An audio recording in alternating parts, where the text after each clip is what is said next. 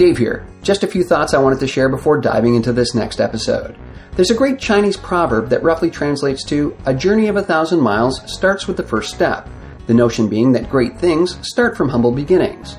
Now, whether a podcast dedicated to trying to capture the voices, stories, and characters from the world of street theater is really such a great thing depends on one's perspective, I imagine. But by the time we reach episode 100, I'll have easily dedicated over 1,000 hours in the pursuit of making it a reality. So in a way, this has been my journey of 1,000 miles, and a journey that will be coming to a close after just a couple more episodes. To all of you who've listened to an episode or two, or perhaps the entire catalog, I thank you. It's rewarding to think that the efforts that have been put in since I started things back in October of 2011 with Robert Nelson have provided you with some insight into the people we've interviewed and the stories we've captured. What's next for me? Well, I'm looking forward to brewing some more performer-inspired beer, working in my garden, and keeping bees when I'm not doing shows on cruise ships. Magic Brian will be taking over the helm once I leave, but before I go, I just wanted to say that I hope you've enjoyed the journey as much as I have. Alright, let's get to it. I went to Europe, did Linz and the whole Austrian thing, and then just joined the dots, did a few other things. Yeah. Did the Dutch one, starts with I know. Rotterdam. I'm thinking, yeah. Yeah. John Seep had booked me for it. Before I left New Zealand, I was booked for that. Mm-hmm. Turned out he was booked for Toronto. So I met him there. I was like, "Oh, hi, I'm Kim." He's like, "Hi, nice to meet you, great." I just do a German accent. Yeah, you did. Yeah. You're a Belgian guy, you do a German accent. Yeah, this is German accents for everybody. And we were hanging out the whole festival, and then we were sort of wrapping it up on the Sunday, saying goodbye. And he said, "Oh, listen, man, you're coming to Europe. Look me up. I run a festival in Rotterdam. You should really come and do it." I was like, "John, I'm doing it. You've booked me. You already booked me. I'm Kim Potter. I'm on your program." Oh, right. I'm sorry. I was really high.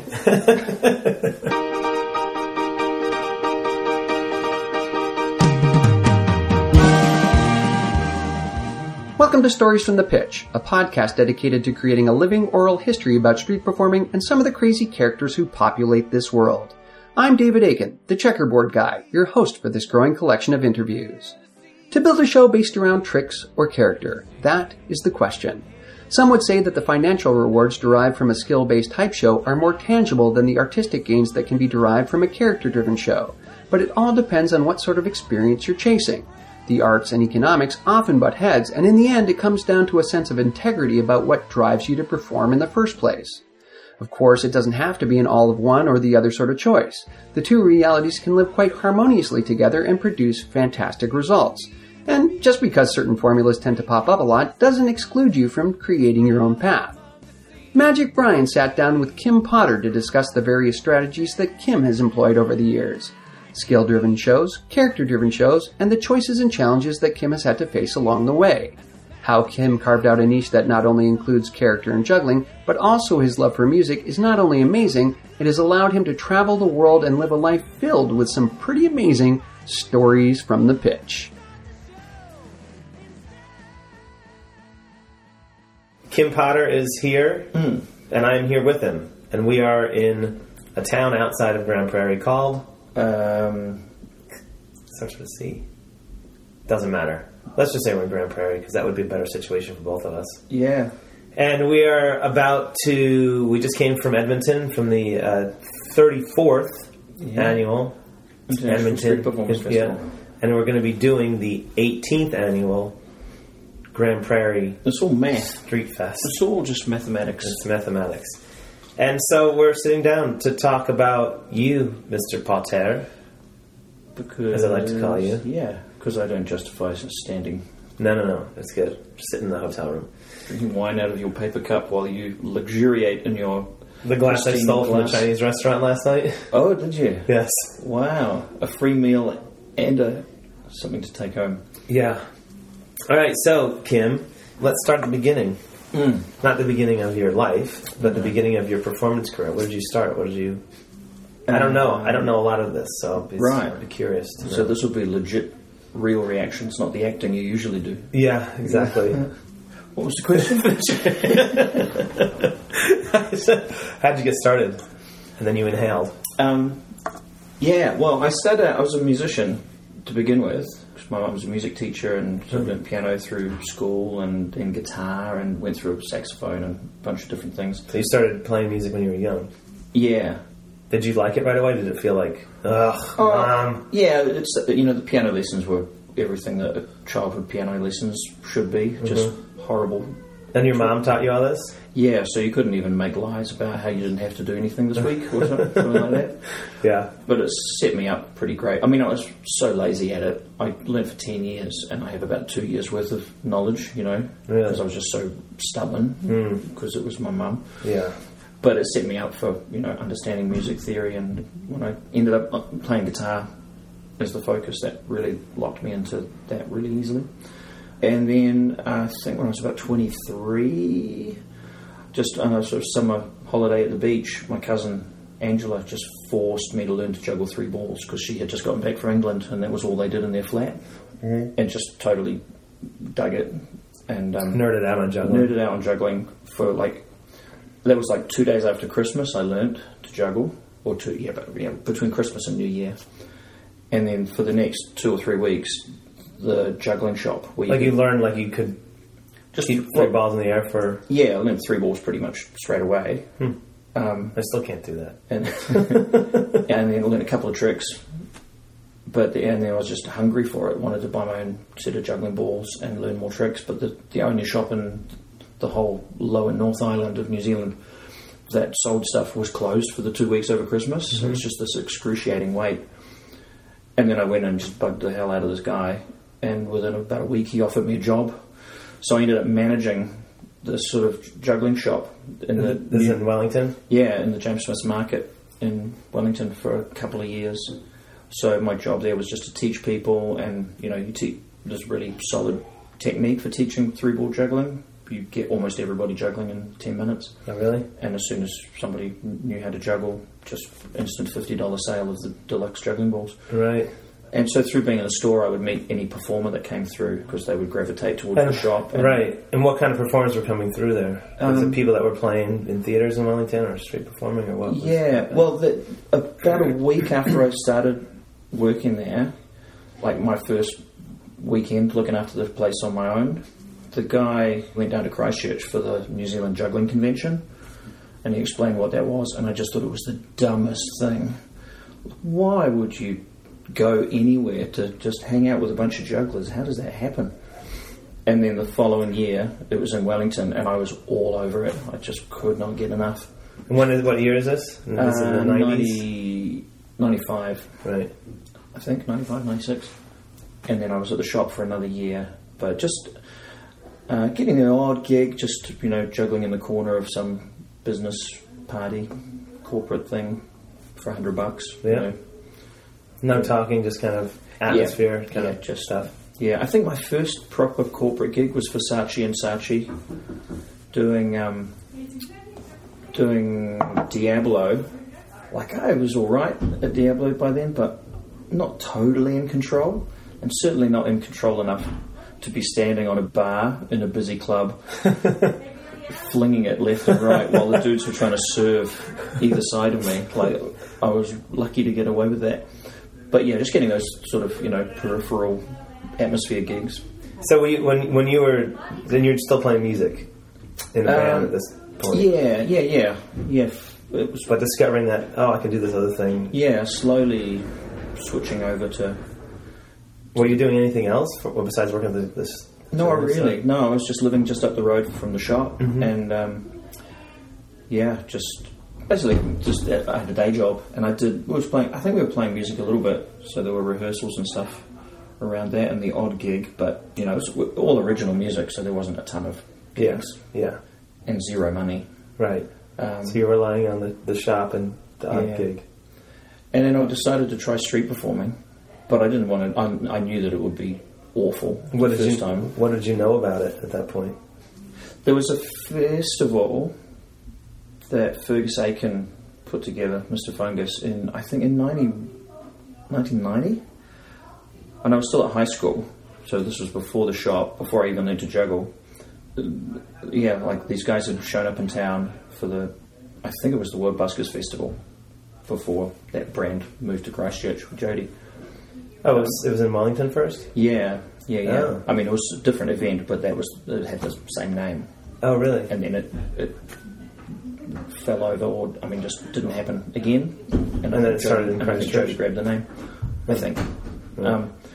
But yeah, so Lee Ross and Nick Nicholas, and I'm not sure who else was there. But I would skip school and come in just to watch these street performers, because I have no idea why. I didn't know anything about it. I just was drawn to it. Yeah, so maybe that was the little light going on in my head. Yeah, as a high schooler, just seeing that, but you weren't even juggling yet. No, it was years only playing piano. Yeah, begrudgingly. Well, yeah, playing guitar mainly through high school. And then it just sat there like a little seed in your head. Yep. Okay. But so when you saw that, did they come back the following year, or was it just that 1 year of the festival? I think it was just 1 year. Right. And then was there other people? Would people just come in and street perform in Wellington after that? Yeah, people would be around, I think. But that festival was the only, that's the event where I remember. You remember the people you saw? I remember the people I saw, and I remember it was a real thing for me. Yeah. Really connected. Cool. Even though I couldn't consciously sort of associate it, couldn't relate it to anything that I might do at that point. Yeah. Yeah. So then years later, you're later, thinking, I figured I should try this. I'll go and try some street shows, but I didn't want to do it in front of anyone I knew, so I hitchhiked to Christchurch. Wow. To do my first show, and Now, did you know that there was a pitch in Christchurch? I'd heard, there were some guys from Christchurch who'd come up and work Wellington. Okay. Probably for the same reason. Yeah. Yeah, let's get out of here so no one knows me. So they told me where to work and that it was amazing. Yeah. And it's funny, my first show was I asked friends to come, so I felt more comfortable. Right. No, I did the opposite. I'm like, can you guys just come and watch so that I feel like there's people here? So I have somebody. Yeah. But so I went to Christchurch, and the only people I could get to stop to watch the show were people from Wellington who were visiting Christchurch that weekend. So it was a bit of a disaster. You didn't know them. Sorry? You didn't know them. It wasn't like you knew them. Oh no, they were friends, people I knew. Oh, they were? That saw me in the street. Hey, Ken's over here. What are you doing? Oh, God. What is this? How'd that first show feel? Do you remember what you did? Yeah, I did. I guess I did some hat stuff, and I had a cane. So I had a couple of cane moves. No patter. Mm-hmm.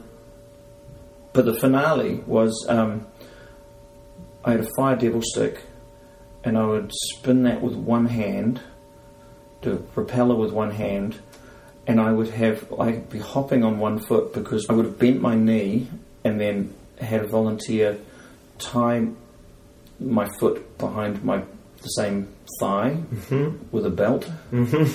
So I was hopping like bizarre premise, like a pirate, kind of one-legged sort of scenario. Yeah. So I had to do the propeller and then throw it high, and then get your leg out and release the belt. Yeah, that's clever. Yeah, I don't think it looked very good or impressive, but I was impressed with it. Yeah. And it worked? Yeah, I could do it. Yeah. Like I had nothing to build up to it, mm-hmm. other than just doing some tricks, Yeah. But yeah, so that was my first show. And how long did you stay in Christchurch for? Days, a couple of days. Yeah. That was enough. Made a little bit of money. Oh no. Didn't know? No. Had money from the day job. Yeah. But no, there was no profit on that trip. And then, a year later, another New Zealand juggling convention, connected with a bunch of people, and went to the UK. Well, went to the Hawaiian Vaudeville Festival. Wow. And saw and met a bunch of people. Butterfly. What year is this? Flying Bob, 96. Mm. Yeah, Flying Bob, Charlie Brown, and a bunch of really cool sort of California hobby jugglers. It's like people are having a party in the hall here. Yeah. Have you been ordering the housekeeping again? I don't know what's going on out there. Yeah, so I sort of spent 96 doing a bit of a juggling convention tour. Really? Yeah, through UK mainly. But you don't make any money doing those.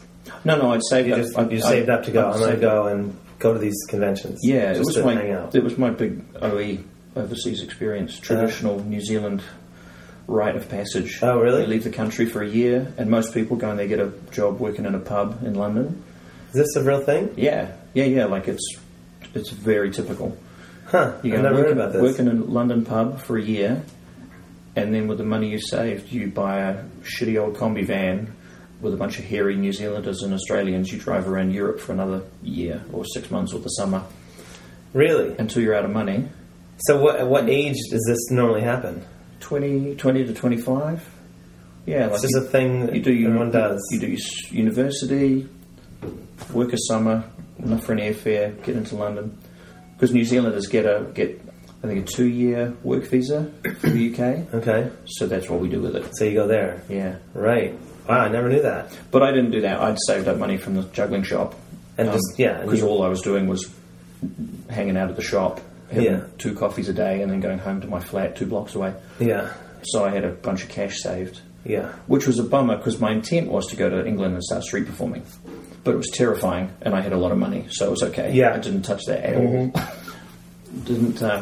I did a handful of shows. I nearly got stabbed in Limerick. What? And well, there's a story. Well, just a bunch of local kids were the only people that would stop, and I was doing the show in the wrong spot, and I'm sure they weren't going to stab me, but that's a better story. Yeah, I'm not very good at the stories. Well, I got stories later. Okay. Yeah. When the recorder's off, you tell me them. Yeah.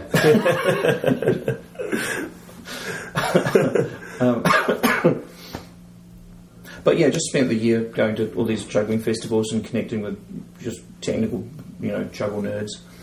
And did you keep in the back of your head, were you keep thinking, I want to do street shows? Or were you thinking, I want to do something, I want to be a performer, but... Yeah, street shows had that. I think, like, for a lot of jugglers, street has that rock and roll, slightly rebellious, independent appeal. Like, and it's easy. You don't really take a lot of notice of all the negatives attached to it. Yeah. But that cool, like you're just out there traveling Wilbury kind of wandering minstrel, romanticized traveling performer. Yeah. Idea. Yeah, I know what you mean. Like you just see the show that happens, the magic, and then they're in another place, and it's amazing. Something from nothing. But you don't think of all the shit, like lining up for the draw, or getting rained on, or after the show finishes, you're just a lonely loser you're by yourself. Yeah. And all of that money is going to be gone by tomorrow, and you've got to start again. Yeah. So when you're going on all the juggling conventions, was it just you wanted to go to meet people and learn more about juggling, or was there something else about it? Yeah, I was still a juggle nerd. Yeah. I was still really caught up in it, and I just wanted to learn skills, and that was exciting. And then... what was kind of the tipping point? When did it... To performing? Yeah. Well, I came back, once that was done, I came back home and did a little bit of, seeing my own country, did a little cycle tour with my cousin, and ended up in Christchurch with there's a British guy called Adrian Kirk, who had been a Covent Garden performer and just general sort of variety act around the UK, and he'd moved to Christchurch. I'd met him at the first New Zealand convention that I went to. He had shown up there and we clicked, and then on my way to the UK we had both gone to the Hawaiian festival, and then I went on to the UK.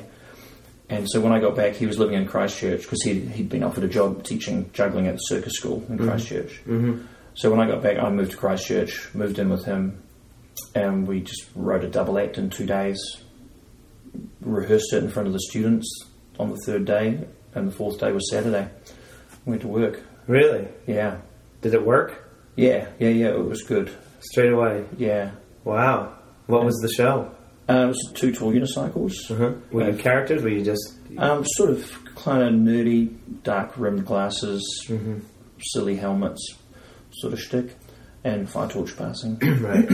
But we had a bunch of original stuff as well, like a whole bunch of terrible puns that we just revelled in. We had there was a drum roll sort of thing. One of us was going to do a stunt, a trick, and the other one had the drum. We were going to do a drum roll. So you had a drum? Yeah. That's good. And but it was, give me a drum roll. And so we rolled the drum along the ground. No, roll on the drum. We had roll. Just half a dozen of those. Yeah. Awful, but we loved it. Yeah. And the audience just stared. No, we're watching. We're waiting for the tram. Yeah. We're not watching, rather. Yeah. You just carry on. Yeah. We'll go when the tram gets here. Wow. But how long did you do that show for? Well, probably 4 or 5 months. All right. And then... and it was getting better? Well, yeah, it was good. But we were just we were in each other's pockets, and it was all a bit much. Yeah. So we sort of just wrapped up the double act and did our own thing separately. Yeah. So I just carried on living in Christchurch and met the students there at the time were guys like Sam Rizkoff, Mr. Fish, Daniel Oldacre, Oldie, Sam Wills, Tapeface, and then there was Hefty Jeff, the local sword swallower. What was the school again? The Circo Arts. The Circus called Circo Arts, yeah. Yeah. And so those guys were all the students there. And Sam Wills and his flatmate and another Circo Arts guy, Ken Koshishi from Japan, who was just a fucking genius, which is one of those guys that just excels at everything. The three of us decided to run a sort of a fortnightly open stage at their flat called Ken's Room. Was it that big? Well, it was just a regular sort of house, but Ken's bedroom was separated from the living room only by a curtain. So Ken's room was the stage. Oh, wow. So we called it Ken's Room. And just the circus school and the local drama, song and dance, singing dramatic arts school, which is across the road, we sort of, bunch of people from both of those would show up every 2 weeks. How many people could you get in there? Not tons. I guess there were maybe 20 or so. Wow. So they just be in the living room? Yeah. And then Ken's room would be the stage and open the curtain. And Sam and Ken would just write 40 minutes of fresh material every 2 weeks. Wow. Just to host it. So we had this little fortnightly sort of brainstorming sort of tryout space where we could just try. It was just the three of you, or did you invite other people to perform as well? Oh no, we had all sorts of, it was just an open stage. Oh, okay. Yeah, so the drama guys would come down and do something. And we'd do lots of crossover things and great. All sorts of stuff like singing and music and drama and as well as circus and comedy. It was great. And that was the first place that Vinyl Burns kind of showed up, my character. And then you were doing street shows as well, solo, at that time? Yeah, and picking up gigs and starting to travel around the country and get booked for little festivals here and there. Yeah. And what was that show that you were traveling with?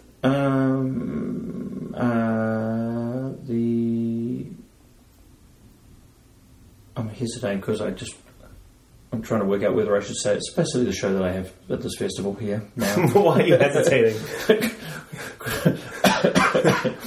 I have no idea. But yeah, I was doing like a 5-ball juggling routine, a sort of comedy 3-ball routine. Yeah. With a lot of art, art tricks. The early version of the show that you've sort of one of the shows you're doing here. Yeah, I was doing just 3-ball juggling and a Diablo routine and straitjacket. Okay. Yeah. What made you decide to do straitjacket? I think travelability. I think I got the straitjacket before I went over to the UK because I figured it was a street show that I would learn to do that I could travel with easily. Right. You didn't want to bring a unicycle with you. No. It just seemed like it was the obvious thing. If you're going to be travelling at all, why would you take anything else? Right. Juggling balls in a straitjacket. Yeah. Yeah. Diablo and the bottle, the rubber. Yeah, I mean the magic bottle. I mean the bottle. That's the bottle. I do a trick with the bottle. You've been doing that bottle that long too, huh? Yeah, same bottle. Really? Yep. Yeah. Same bag too, it looks like. Same paper bag, yeah. I was thinking yesterday when I saw you shoving inside the bottle, I'm like, I think I get a new paper bag. Yeah. You can get them pretty easily, paper bags. Already? From a paper bag shop? We just go to a wine store that have paper bags there. Oh. Mm-hmm. Stacks of them. Right. You can use like a fresh one every show if you wanted to. No. Yeah. No, but how are you going to get the money out of the people if they think you're well off? Because you have all new fresh paper bags. Look at that crisp paper bag that guy's using. Yeah. He doesn't need my money. We should ever talk about psychology, Brian. You need to know a few things. Yeah, okay. Clearly. You've got to look like... you got to look dirty. Just have carbon from the torches all over you. And Yeah, and smell like you haven't showered in weeks. Yep, because you haven't. Yeah. Yep, and a little bit of blood. A little bit of blood somewhere on your clothing, costume, just something. Face is good. Face is good. Yeah. Just dried up, crusted blood on your face. Yeah, rich people love to see that. Yeah. And then they go, that's what I thought a street performer was. Okay, let's go. Authentic. Let's get out of here. Yeah, so where does that bring us up to? So you were... where does that bring us up to? Let's get caught up here. I was just asking that. So that was the show you were doing when you first started doing the street shows, and you said it was the same as what you're doing here, which is completely reasonable because that's the case for many people. But also, you do 2 shows. So well, not that I want to hijack the structure of this. There's no structure. But you can hijack whatever you want. But we can get to that. We can get that shortly. I wasn't trying to get to that right now. Just because... No, because I want to get past the... boring part. No. I'll edit this all out. It doesn't matter. Yeah. I won't even be here. Yeah. Just me talking, and then occasionally that sound. Yeah, and then housekeeping. And then, knocking on the door. So, you were in Christchurch for the 2 years doing that show. Yeah, then I moved back to Wellington, partly because I wanted to get back to playing music. So I went back to Wellington, got a band together, and also I was sort of interested in web design, so I went and did a multimedia course for 9 months. Okay. This is when the web was brand new? Brand new. It was like the late 90s? Yeah. That would be, If they had unboxing videos, then there'd be an unboxing video of the web being unboxed. Here's the internet, ladies and gentlemen. Yeah, that would have been really new. And during the course, I got booked for the Wellington Fringe street performer program. So you were sitting down and you started applying for festivals? Yeah, I think I applied, or maybe... Or someone just said, Kim Potter's, he does a show. So I did it, and I think that was my first proper festival. And I was, like, the performer meeting at this cafe, I was nervous. Then, 2001, I was mid-multimedia course, and did the Fringe again, and that time it was like Fraser Hooper, Dado. So wait, sorry, going back to the first one, who was at the first one again? Okay, so Tom Comet, Bob Lozado, I think some Invisible Circus guys, and the second one was Fraser, Dado, JP, and JP pulled his classic move, saw me struggling, took me aside, sat me down for 2 hours with flowcharts and spreadsheets. And the cigarette. And I came out and everything tripled. Wow. Just instant powerhouse. Yeah. Like I just had the control, I had the, focus, I had the confidence, had the hat. The hat just tripled. Then I went back to multimedia. So he fixed your show. Yeah. Yep. Yeah. And then I went back to multimedia school for the next 6 months. Didn't do one show and forgot most of it. Wow. And you went back to strapping the belt around your leg. Yeah. I don't know, I think I do this. Yeah. Pretty sure. But there had been some Korean scouts at that festival, and they booked all of us to go to Korea. Yeah. Gwacheong Madangkok Festival. So perfect pronunciation. Oh, okay. And so Fraser and Dado and me ended up at this festival, and it was all pretty cool, except that it was happening during September of 2001, and so 9/11 happened while we were there. In Korea.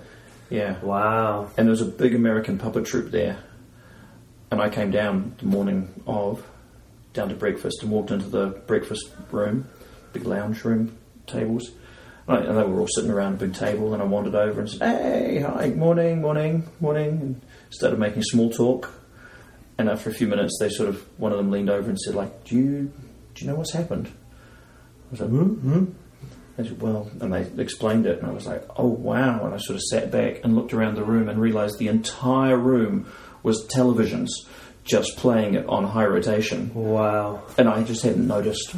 Yeah. Because I was a total space brain. Right. Jesus. Yeah. That's crazy. But so that was my first overseas trip, and just memorable for that alone, you know? Yeah. So that was big change then. You went from doing a festival in your hometown, 2 of them, in a row, 2 years in a row, to going to Korea. Yeah. And is that when you, like, where was that as far as you're thinking, like, oh, music, street performing? Well, yeah, I've always been, and still am, totally torn between the two. You know, they both have pros and cons. So, but you knew you were going to make money street performing. Were you making any money making music or writing songs for people or anything like that? No. And it's funny because, you know, music is more of a gamble. Mm-hmm. Like, if it pays out huge. Right. Potentially. Yeah. But chances are it's not gonna. Yeah. So, and street performing is you know you're going to make money. Yeah. But the chances that anybody is ever going to know who you are pretty high. I mean, pretty low. That no one will know who you are is pretty high. Yes, pretty high. Yes. Yeah. So came back from that. Did a summer of sort of gigs and festivals. Had you been doing just street in between those, or had you only been doing festivals? I think I've been doing street. Like in Wellington or in Christchurch? Yeah. There's a guy, Damien Gordon, who's a good buddy. He'd been through Circo Arts, and he was, started street performing sort of same time as me, and he was in Wellington, and we were just good buddies. We would just sort of work the weekends and...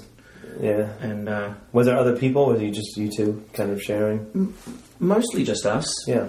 What was street performing like in New Zealand? So this is like late 90s, early 2000s. Was it only Kiwis working, or did you have Australians coming in or Americans coming in working? Like, was it a workable country back then? Yeah, it was like Christchurch was really workable. Wellington was really workable. Christchurch had much more of a tourist turnover, so it had longevity. Mm-hmm. Wellington, you were playing for the locals mainly. So, like I remember when Brant came through, he worked Wellington hard for about 6 weeks, and the last 3 weeks were a bit of a grind because he'd just done it to death. Yeah, everyone's seen him. Yeah. And Auckland was a struggle back then, from what I knew. I didn't get up to Auckland too much. It was workable, but it was hard. Yeah. Dunedin, pretty much not workable. Just for population, and there was no real good pitch. Yeah, and everywhere else was just too small to be consistently workable. Outside of, because Christchurch would have been the World Busker Festival would have been happening then. Yeah. So when that would happen every year. Because when I got back from the UK in '96, or beginning of '97, when I moved there, like Adrian and I, we lived a block from where the festival happened. Okay. So that was huge. You just go and watch huge on the radar. Yeah, sure. Yeah, just like those 2 years, or those probably 4 years from then on. Yeah. When I was just around, that was just a real education, you know. Mm-hmm.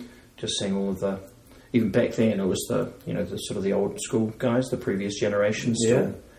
Once you, like, at a certain point, you feel like you had your show, right? Like, so that summer after Korea, I did a couple of festivals with Byron and Brant and Jeremy, and then a juggling festival where I met the Sillies and Hilby.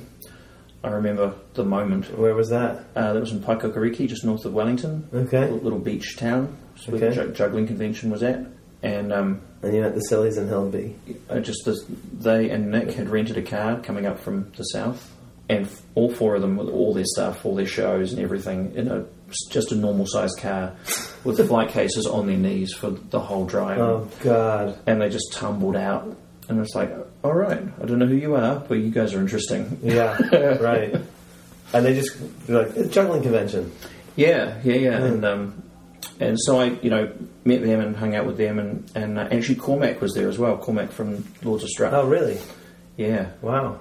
So he was like 17 or something. Yeah. And crazy. Yeah. So that summer I had made friends with all of these great. But you had seen Nick before when. Yeah. So you're like, oh, that's that guy. Because he was living in Auckland for years. Oh. So he had been one of the local guys. I was going to say he's maybe one of the guys that really energized set the fire under the New Zealand scene. Sure, yeah. Just sort of woke people up to what it can be. Yeah. But so I saw those guys, and several of them just said, like, Jesus Christ, just come to Canada. Really? But Phil and Brant both said, like, come and stay with us, stay with me. Like, you've got a safety net. Yeah. So that was enough. Yeah. And I had Linz as well. I was booked for Linz in Austria. Wow. That's the irony of Linz. The only time I've ever been booked for it was the first time when I was the least qualified to be there. Yeah. You know? I stopped trying. I should probably try again, but I gave up after 4 years a long time ago. I'm like, fuck them. Yeah. Like, it's stupid, but I was like, forget it, whatever. I'm trying to fill out this application, getting rejected every year. But I think it was probably 10 years ago was the last time I even applied to it. But so what was your first festival season in Canada? What festival did you do? So, well, I had Dundas, and I was thinking I would do Canada Day in Ottawa. Yeah. And then on to Europe for Linz. Yeah. And then there's like a little mini tour. Yeah, Linz and then Feldkirch. Villach and Feldkirch. So there's this little 3 festival circuit. And then I was going to see what happened. Yeah. But that was enough to make me feel safe. Yeah. You know? So I did Dundas, went and stayed with Phil for a week. Went up. Brand new friend. Guy you just met. Yeah. Come stay with me. Yep. Yeah, I know. It's crazy about that, right? Like Yeah. this little world that we have. Yeah. It's just like, oh, you're one of us? Okay, yeah. Totally cool. Open door. I'll help you out. Yeah. Yep. It's amazing. Yeah. And they said, come to Toronto, which was the following week, because they were booked for it. Come stay on our hotel room floor, just hang out. Yeah. So I went up with them, and I was standing in the hotel room next to Phil when Kelly rang and said, the Blackstreet Boys can't get over the border. Who do you know? And Phil just went... So who was booking Toronto then? Kelly McKeegan. Oh, She really? Was, yeah. I didn't know she was doing Toronto as well then. Well, she was with Mackenzie. She was... Because it was booked through Halifax then. I think. Really? I think that's how it worked. I have no idea. Yeah. Anyway, Kelly They was must have been involved. like 20 years old or something like that. Oh, the what? You must have been? No, they must have been young. I don't know. I mean... It was 2002. Yeah. We're all quite old, Brian. I know we are. I don't know. I guess, yeah. So Kelly was booking Toronto Yeah. as well. Yeah. And Mackenzie was working Toronto back then too. Yeah. She was there, maybe not running it, but she was... I met her then. So, yeah, I was standing next to Phil and he handed the phone over and I was doing the festival. Right. So to Toronto, then drove up to Ottawa with the cow guys in their car. It smelled like cow shit. Yeah, we know that there's another podcast about See that. earlier podcast. Yeah, well, I haven't edited that one yet, but... Oh, right. Yeah. Stay tuned. Eric Amber, thank you for that. Well, it's not just Eric. There's a team of people apparently involved. It was a whole conspiracy thing. Yeah. It was a 9/11 sort of We'll have scale. to do, in the middle of this conversation, to do one of A little those side ones, and it just goes to like the story of Eric talking about putting the whole team of people that put cow shit in the fuse box of the car. This could be the future of the podcast. It's just that there's a hyperlink at half a dozen points through the podcast, and you can jump to that story. Yeah, and then jump back. Choose your own adventure. Yeah. Yeah, so you were in that car, Yeah. and you're like, God, it stinks constantly. Is it Well, is it Canada or is it the car? I noticed the smell, and then it was 2 years later I heard the story about what had happened previously. Right. So, right, that's why it smelled that way. Yeah, but no, Brian was super nice. He gave me a lift up. Like, both of them gave me a lift up and pointed me in the right direction. Great. Did Ottawa, like the crazy 6 shows in a day with 50-degree heat with Humidex and Yeah. And You really cut your teeth that year. Yeah. Like you just finally, like you went full on into it. Yeah. And at Toronto, Kelly, once she saw me do the show, she said like, hey, Halifax. Wow. Trying to do Halifax. And I was in Europe that year. Yeah. But so she booked me for the following year, just on the spot, pretty much. That's great. So I suddenly felt like, I'm in. is this how it works? Yeah. And Phil likes to take credit for it, and he deserves it. Right, yeah. Like he made my career in Canada, you know? Yeah, well, how many... sorry, I'm trying to think. How many years in were you performing before you started doing the whole festival circuit? Was it like... Well, I guess 95 was when I did my first show and hitchhiked to Christchurch. Yeah. But properly, beginning of 97 was when I started doing shows. Consistently? Yeah. Right. So 5 years in, I guess. Yeah, that's great. Yeah. I want to jump ahead. I'm not really ahead. I want to talk about... so I feel like we got a good grasp on your beginnings, your journey, but I want to talk about creating a new show and the character show, and obviously specifically Vinyl Burns, and when that came about and why, and stuff about character shows basically, and audience reactions. And well, I think the kick in the ass that I got was from Phil, who just said, like, you just do more than just the straitjacket. Because from that point, you had just been doing the Kim Potter, Diablo, Jiggling Balls, Bottle, straitjacket. Yeah, same. A little bit original, but quite a lot of stock, you know. But you sort of just a good balance. Not embarrassingly hack, but not really pushing too hard. No, I never felt that you were hacky. I mean, there's devices you use, but I never felt like the lines are very hacky or anything. You're your own character. Yeah. But Phil sort of said, "Come on, like something next." Yeah. Something else. So he's basically bored of your show. Yeah. Kim, I like hanging out with you, but I'm sick of watching you do. I'm the only one who can get you booked in Canada, and I'm sick of your shit. That's a good friend. So I went. I was thinking of a different finale, and I was thinking Roller Bowler, and I had a little brainstorming session with Sam Wills when he was in Auckland, and I was thinking, okay, Roller Bowler is a skill that I like, and I can do it, and how can I make it different? And we sort of ended up thinking ironing board, like build a custom ironing board that is a roller bowler. So the ironing board has its own base, and it sits on top of the roller, so your feet are sort of 4 feet above the roller. Mm-hmm. Big thing, spectacular. So cool, got that. Now I've basically got a table. What can I do with that?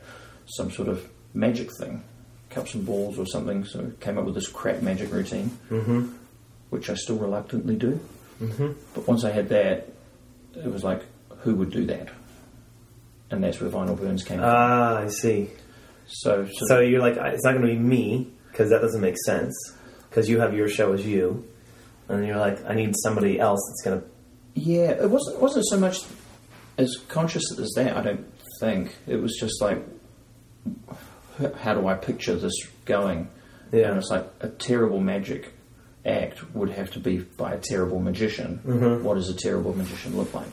Okay. I think that was... And then you thought a terrible magician has really bad teeth? Yeah. Okay. Well, Vegas is the first thing you think. Yeah. And then old school, burnt out, hack, has been. Yeah. Thinks he's a legend. Right. Just all the cliches. Yeah, sure. And so I bought the costume, the prosthetics that make me look like all the cliches. Mm-hmm. Yeah. But just the teeth, you put the teeth in. I got them off faketeeth.com, and they showed up in the post, put them in, and there it was. Yeah. Just even the way you speak. It does change. It forces you to speak differently. But it's kind of like, you put a hat on or a thing on it. It's like, oh, now I'm the thing. Yeah. That's all I needed. Like, that one little piece is like, yep. Switch. Boom. Done. Yeah, so for the next couple of years, I would do the same show, but then insert the magic routine with the character. I'd switch characters in the middle. In the middle of the show. And then go back.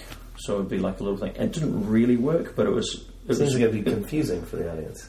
Was the show Kim Potter? I would introduce Vinyl Burns for this next little bit. Okay. And then afterwards take off the face and like, wasn't he shit or great or whatever? Yeah. I'd separate it totally. Yeah.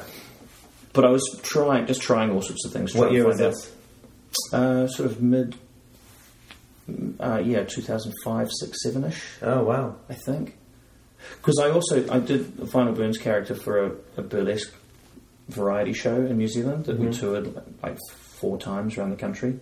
So that was where Vinyl really kind of became a locked-in character. And was Vinyl had music always, or no? You just had this other character to do something different in the show. Yeah, I was super resistant to playing music in the show because in my world, music was totally separate to this other crazy thing. Yeah. And I didn't want to sort of blur the boundaries. Yeah. Music is music, and performing on stage or on the street is that. Because music is serious, man. Yeah. I'm an artist. And I do this other crazy thing as well. Right. So it took me ages, like a lot of people nudging me and just coaxing me and making me do it. Yeah. And then bit by bit, I slowly came around to it and eventually had the idea of the guitar on the unicycle with the helmet and the music spinning around as just that picture. And originally the music was going to be on fire. Right. Yeah, because you need fire in a show. Of course. Yeah, so when you're doing that vinyl on the street, you already had him as this character that you felt pretty good about, but you didn't feel like this could be a whole street show yet. Yeah, the character was developing. And then I think, because I sort of danced around all over the place, I would try this and then try that and then try the first thing again, but with or without the character, I spent a good, probably 5 years just messing around, switching things around and trying to find a direction. Mm-hmm. So I would start playing music on the unicycle just as me with the ukulele, sort of just more cutesy, old kind of testing vaudeville sort of flavour. Yeah. And what does the audience think of this? Oh, they like that? Okay. Yeah. Maybe I'll do more of it. And then adding in the loop pedal, and then getting the flying V guitar and then the little effects box so that it sounded huge.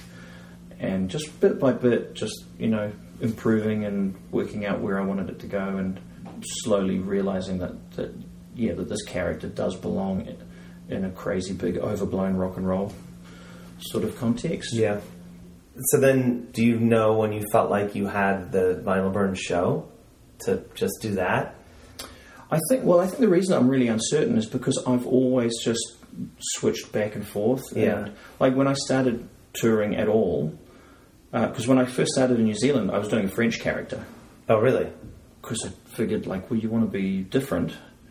Like, these foreign guys come through, they get big crowds, so it must be because they're not from here.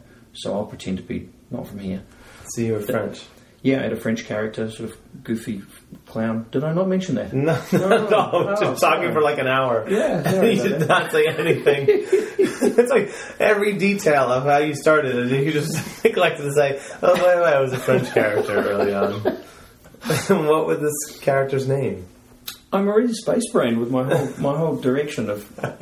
my whole career, I do not plan things. Yeah. I don't sit down and map stuff out. No, you don't have to do that. But when I'm asking you the questions about something that's happened already, you should know it. So not just things that you've already done. No, but what I'm saying is simple answers. That stuff isn't important to my brain. Okay. So it doesn't... Right. I don't it doesn't lock those up. points down. Yeah.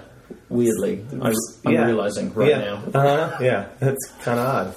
Yeah. But so I started as a French character. Then I went to Canada and I thought, I know part of Canada is a French place, so that seems weird. I'm going to try it as me. Right. So were you mostly French when you were in New Zealand? Yeah. I think entirely. What was your... Did you remember what your name was? Yeah, Pierre Louzeur. Uh-huh. Good. And then... and was there something more to it besides the, probably, I'm guessing, German accent that you used with a French guy? No, I had a good French accent. Okay.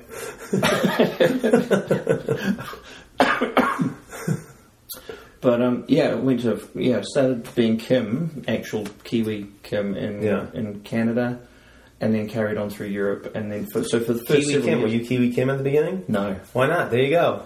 Fuck impossible, Kiwi Kim. It's awful. It's all awful. Kiwi. All right. Just, you have a problem saying your last name. I don't know why. Yeah. Anyway. So I was coming home to New Zealand after Canada and Europe. The weirdest thing was carrying on being Kim. Right. Because you're like, only in French here. Yeah. I'm going to confuse my audiences. Yeah. Who the hell will they know who I am? They're like, why is that guy putting on a Kiwi accent? He's French. Why is that guy with the beret and the onions talking in a New Zealand accent? Did you have onions? Oh, costume. Change the costume too. Did you wear a beret and not the onions, juggle onions? But I had the stripy shirt and the beret and the little necktie. Just total cliche. Oh my god! I've got an animated GIF I can send you. Yeah. Did you do mime in the show? I did the leaning on something that's not there. Yeah, for sure. All right, let's start the recording over. We'll go back to the beginning again, and you put that in. Right. No. Yeah. So then you already had in your head character. So with Vinyl Burns, it wasn't like a stretch to go, I'm going to be a character. No. I'm going to create a character. No, it felt pretty easy. Like, I mean, I with the burlesque show, which was really the first place that he showed up, and I just dived in. Didn't really rehearse. I just dived in. Yeah. We did a 3-week run of like 5 nights a week, I think. And the first 2 nights, or like the beginning of the first show, he was from from New York. It's Vinyl Burns. He's from New York. He's talking like this a little bit, which is a bad impression to do for Magic Brian. Yeah. Not German though. Not German. Yeah, no. But by the end of the second show, he was totally from the South. It just sort of found its way without thinking about it. That's where it felt right. Yeah. That's what I've always done. Just go and do it until it feels good and it doesn't suck. Right. So I'm still working on the second part. It feels good. Yeah, I'm really into it. I love it, but it whatever totally this horse sucks. shit is. Yeah. Well, that was kind of like us hosting the show the other day. Like, felt really good to us, but the audience, just a lot of staring. Yeah, watching the playback, that's uncomfortable. It wasn't, what, a bank robbery? Oh, that. Oh, yeah, no, sorry. Yeah. I thought you meant the playback in your head? Yeah. Oh. You went there. Yeah, I was there. They were just staring at us. I think they were enjoying it just quietly. Yeah. Like in their heads, they were like, "No, these guys are funny. I just don't want anyone else to know that I like them. I don't want to encourage the rest of the audience to laugh." Yeah. So what was the question? I don't know that was a question at that moment. No, I was talking about when I think it was about when you felt Vinyl Burns. Well, you kind of answered it. It's like when you just kind of go through things until it feels comfortable for you, and then it works. And I'm still finding new stuff and finding better ways to make it work. Like like all of us. Yeah, adjusting. Well, I think it's interesting that the other day when we were in Edmonton and you were on your Kim Potter day, that you didn't do the straight jacket, you finished with your Diablo, and you're like, that worked really well. Yeah. Like, I can't throw things out of my show like that. Right. Like, my show is the show. Like, I can goof around within the show. I'm fine with it. But the structure of the show is these things happen. And that's it. For both my Magic Brian shows, because one of them has to happen. But actually, they all have to happen the way they happen, because they don't make sense there's no, I can't swap something out, really. But you seem to have this freedom to kind of, well, I'm going to try this, or I don't actually remember how I do that, so I'm just going to do it this way. And it's like you have pieces that you can move around and take out or put in if you want to. And yeah. I mean, it could say something to the fact that you have these pieces that are really strong, because Diablo is like middle or beginning-ish, sort of, and put that at the end and close with that, and that really works. So yeah. It could say something about the pieces that you have, that they're each hold their own, and you can shift them around in the show. I think a part of it is I get bored, and especially after sort of the second phase of my career, creating a second show or a second version of the show, and realising how alive that makes me feel, how fun that is. That really makes me want to avoid locking anything in too much. Yeah, I know what you mean. But man, I mean, financially I totally suffer because I don't have it. You're drinking that wine really slow, but I'm just going to keep putting a little bit more in. Yeah, keep it going. Keep it rolling. Keep it rolling. Yeah, because I am mixing things up. And so there are formats and combinations that pay better money in the hat, but I'm not super interested in playing to the hat. The more interesting the character is, and I guess the more eccentric and quirky and zany and all of that the character is, the less seriously they're going to take you when you ask for money. True. So, I mean, the workaround is you drop the character for the hat line, or, there are ways to approach it which never seemed very in line with the reason you're doing a character. It's like to sell a believable character, to have them experience the whole show from this guy. Like, why would you drop a character just to squeeze some coin out of them? That just feels dirty. Why do it at the very end? I'm dirty. But I do it at the end, at the very end. I haven't watched your Hatline for a long time, I guess. Well, you haven't... when you see the Nigel Blackstorm show. Right. Yeah, no, I don't ask for money. You drop that ridiculous Magic Brian character. Yeah. Be a normal guy. Yeah, I'm just a normal guy. No, in the Nigel Blackstone show, I tease it in character, but I don't really do a hat pitch. Right. At the end, I come out of character, and for two reasons. One is I was doing the hat line as Nigel, and it felt weird because I'm doing this accent and doing this character who's believable to some extent. Mm. So, like you're saying, like, should they be believable about your hat line? And also, I wanted them at the end to feel like, wow, he fooled us. Like, that's crazy. Like, hopefully, I know in England they're going, that guy's English accent's kind of weird. Yeah. Or whatever, but I'm pretty sure, like most places, people are going, they think he's English. And so to come out of that character and do a hat line, it's like really honesty. It's like, here, this is the real person I've been. That I fooled you, and now it's worth something. Yeah. Yeah. But it might not work for... Well, I totally considered exactly that early on, even with the French character. Mm-hmm. And maybe the reason I've never done it is because when I was watching the World Buskers Fest for those few years I was living there, like Justin Case came through, and he does that the best I've ever seen it. Right, yeah. And he goes from a French character, which is 100% legit, I know, to Aussie Justin. And then says, don't tell anybody, which is brilliant. Don't tell anybody else.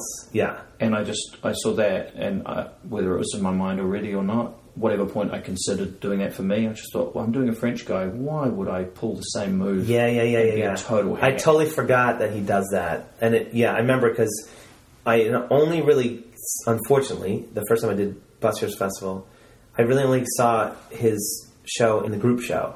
Right. So I saw like the best, like the finale, basically, the whole bikes thing. But I knew he was Australian. You know, I talked to him. I didn't know what his whole show was, so I just saw that part, and I was like, my God, that was so great the way he comes. Such a twist. Yeah. And then just how gently he says to the audience, like, don't tell anybody. This is our secret. Yeah. Don't tell anybody else. Brings them all inside. Yeah, it's great. But I never really thought about that when I was thinking about my character, coming out of character. I actually forgot about that. But, I mean, it's brilliant. It's so... Yeah, so... Because his French character is so convincing. Yeah. And I can see how you're thinking that, because you're a French character. Yeah, it was just too much of a carbon copy, a bad carbon copy for me to try and... But you would have played it more clowny, I'm guessing. Like, he plays it pretty straight up, like he's French. Yeah. Were you playing it? But just the fact that it was a French character, it just seemed way too close for me. Yeah. So maybe that's just embedded in the back of my brain, so I've avoided that. Yeah. But I have looked at it for different variations of the show, like with the Vinyl Burns Unicycle show. I decided not to do that because I have to do the hat line before I sing the song, because the song loses people. Like, people who are on the fence, when they realise I'm not going to set something on fire, they're gone. Yeah, so your finale is you're on your unicycle and you play... Yeah, and so to drop the character... Yeah, well, I was just saying for the people listening who might not have seen your show. Sorry. For the Vinyl Burn character, at the end, you're on your tall unicycle and you play We Are the Champions. Yeah, We Will Rock You. Oh, We Will Rock You. But I have a helmet on with the sheet music hanging off it, and floating past your head. You're trying to see it, and the glasses are on, and the teeth, prosthetic teeth, are on, and all sort of under the helmet and the microphone. And so dropping the character with all that on is physically difficult. Sure. And then going back into the character to play a song that's then going to lose some of the people anyway. It's just too. And you're saying because the expectation is when you're up there, people are like, okay, so he's going to play a song, and then he's going to light the guitar on fire and juggle it under his leg. Yeah. And that doesn't happen. And the people who want that are not my people anyway. They're at the wrong show. Yeah. And hopefully I've set it up right so that most of the people are up for just having a sing-song. Right, yeah. With a goofy guy. That they take that journey with you. Yeah. Yeah. It probably would work just as well, or maybe better, to break the character and do the hat line seriously. But I don't think it does. But I'm more interested... maybe it does. I don't think it makes sense... So Jules does that with Ernest, and I've seen that, and he said his hat went up. But for me, when he breaks character and goes back into character, we know that's not that person anymore. Yeah. Well, I think maybe you make more money, probably for sure, but it becomes the same kind of experience as waiting 45 minutes to watch some guy juggle things on a stick. You know, it's a hurry up and wait show, a hype show, versus a whole show full of content. Right. That's never going to make the same money as when an audience has had the psychological moves pulled on them to build to the one moment at the end. Mm-hmm. Like even my finale, it's not one moment. It's 60 seconds of a nice thing. Yeah. So that the impact that turns into cash is spread over 60 seconds for me. So it just doesn't have that impact. Right. And I know that, and I totally accept that, because what I lose in the hat in a raw hatting situation, I gain when I get booked for more theatrical, artsy sort of. And also festivals. your own enjoyment of doing the show as well. Yeah, that's what I want to do. I think that the shows, just from hearing the stories from the generation before us, is that's what shows were like. They were like, they were not. The structure happened later on. The shows were like the crazy shows in Covent Garden, like Chris the Piss, and even like Nick Nicholas, and who I guess would have been like kind of crossover generation there, and Lee Ross and stuff, and following shows. Yeah, like, and Hal Dion is an episode that's we did recently, and there was not a lot of structure because it didn't need to be back then. Yeah. People would watch anything, and it was just like freedom of like expression. Like, this is the show I want to do. This is what I'm doing. I'm playing around with this thing, and then I mean, just in my head, the way I look at it is like, and then people started making money. And then went, okay, so how can I keep doing that?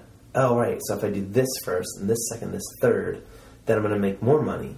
And then it became, oh, that guy did that. I'm going to do what that guy's doing. And then it became like, this is the structure. Then people went to Australia. And then it was like, then you hype it to the finale, which is a big trick at the end. And that becomes the thing. And then everyone says the same lines. And it's this. It'd be nice to think that eventually people will see the shallowness of the experience that they're having through most of the stuff they watch these days. Like, just the dissatisfaction of just being handed the finale. Yeah. In everything you see. Got Talent, or the TV show, or the one-liner, or just the headlines. Or Twitter, the YouTube Twitter headlines. The YouTube sensations that just people put shit up on there, and they're also... Here's 5 minutes of someone hurting themselves. Yeah. Yeah. I don't know that people get bored of it. I feel like it's getting worse. Apparently, it's going to get worse before it gets better. Totally. You've got to ride it out. If you're going through hell, keep going.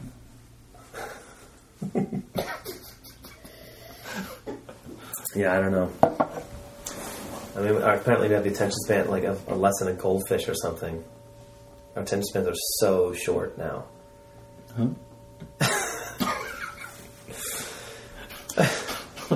Seems like a good way to end the podcast. This episode.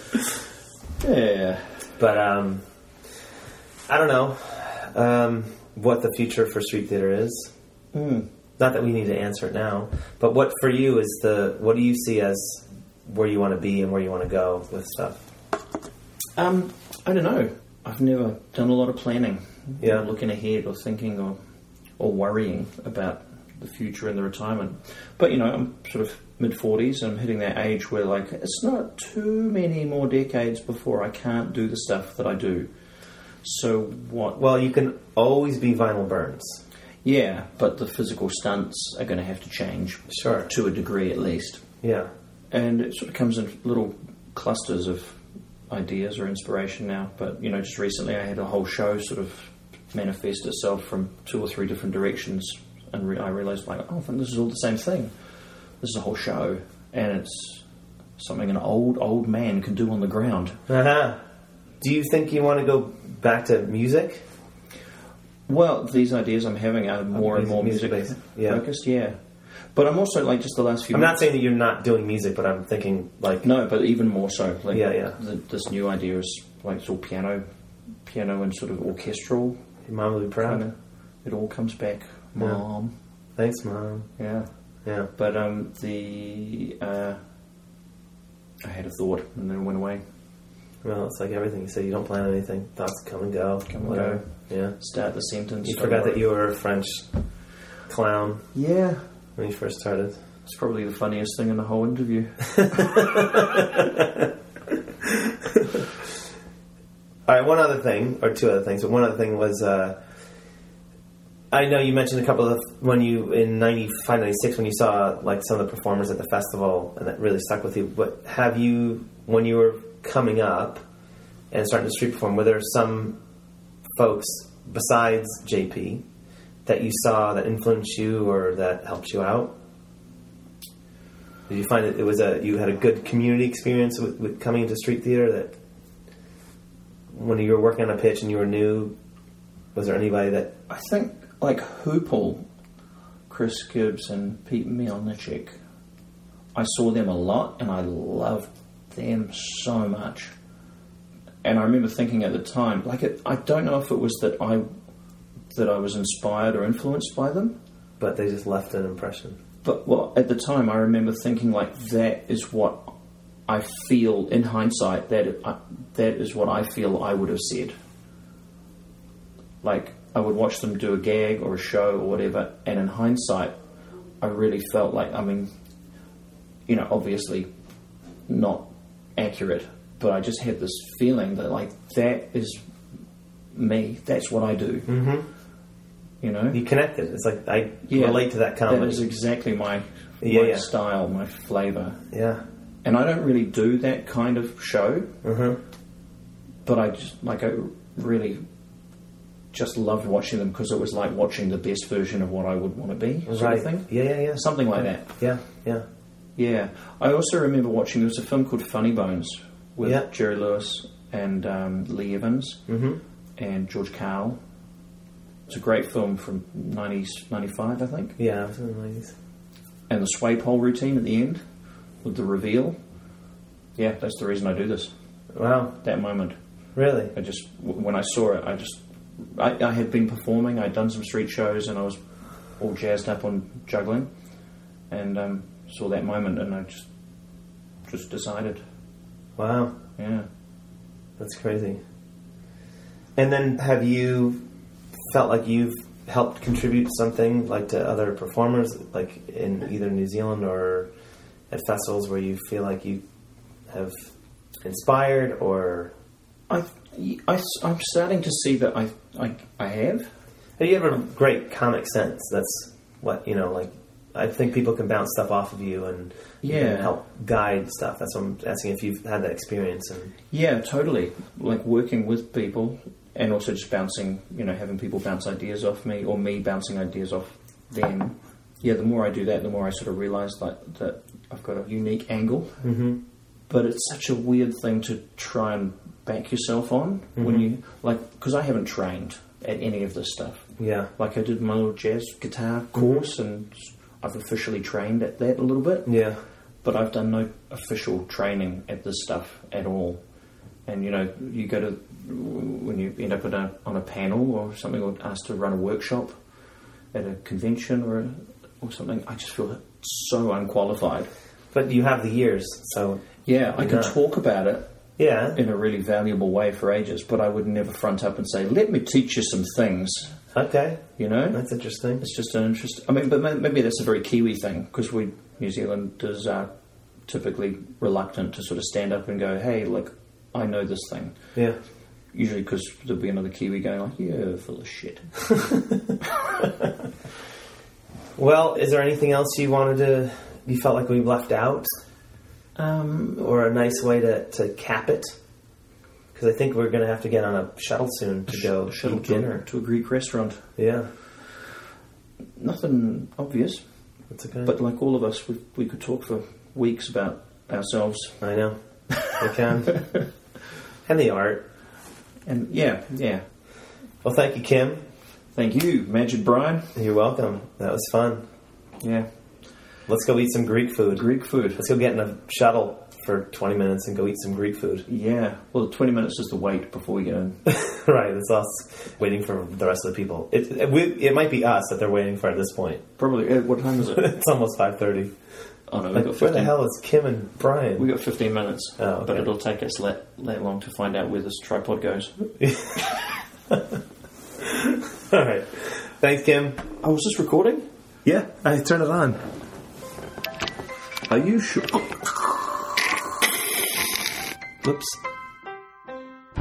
Stories from the Pitch is produced by the Busker Hall of Fame and is made possible through the efforts of a dedicated team who share a passion for the recording, editing, and presenting of these interviews. This episode was proudly sponsored by Dolphin Creative, a company dedicated to supporting street theater and all of the incredible characters who make up this world. Wherever you perform, Dolphin Creative salutes you. For more information, please visit dolphincreative.org, and huge thanks to Stuart and his team for sponsoring this episode. If you'd like to support what we're doing, please do consider swinging by the Busker Hall of Fame website and throwing a little love into our online hat by clicking on the donate button. Or become a sustaining supporter of this project at patreon.com/buskerstories. For as little as $1 a month, you can help us grow this resource and generate more content. So thanks in advance for supporting this project and helping us keep busking history alive. The opening track for this podcast came from Kim Potter's band Otaki Air Force, with the usual tracks that followed by 357 Lover. Links to all of these songs are available in the notes section of this episode on the Busker Hall of Fame website. You can subscribe to this podcast in iTunes, Stitcher, and Google Play. Simply go to your favorite app, type in Stories from the Pitch, and download away. If you're accessing this content via iTunes, we'd love it if you could take a moment to leave us a review and give us a 5-star rating. It'll take just a minute or two, and it means the world to our production team. Got a story to tell? Something you think we can improve? A performer you'd like us to interview? Or perhaps you're interested in becoming a sponsor of an upcoming episode? If so, drop Magic Brian a line at magic@buskerhalloffame.com. Haven't gotten enough Busker HoF content yet? Well then check out our Facebook page at facebook.com/Busker Hall of Fame. Follow us on Twitter, SoundCloud, and YouTube, or sign up for our newsletter. Links to all of these can be found on the Busker Hall of Fame website on the right-hand side of the page. And just before wrapping things up, a quick demonstration by Kim Potter of what happens to a busker's voice after a week-long run at the Edmonton International Street Performers Festival.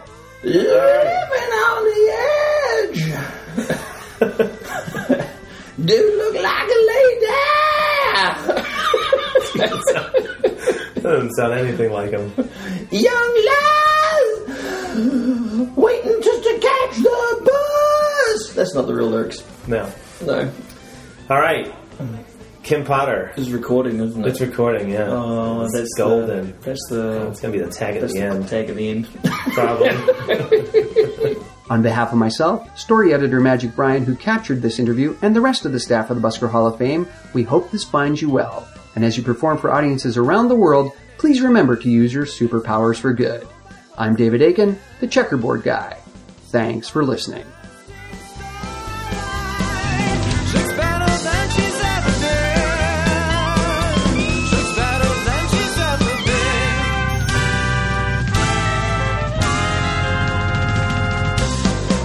All that money is going to be gone by tomorrow.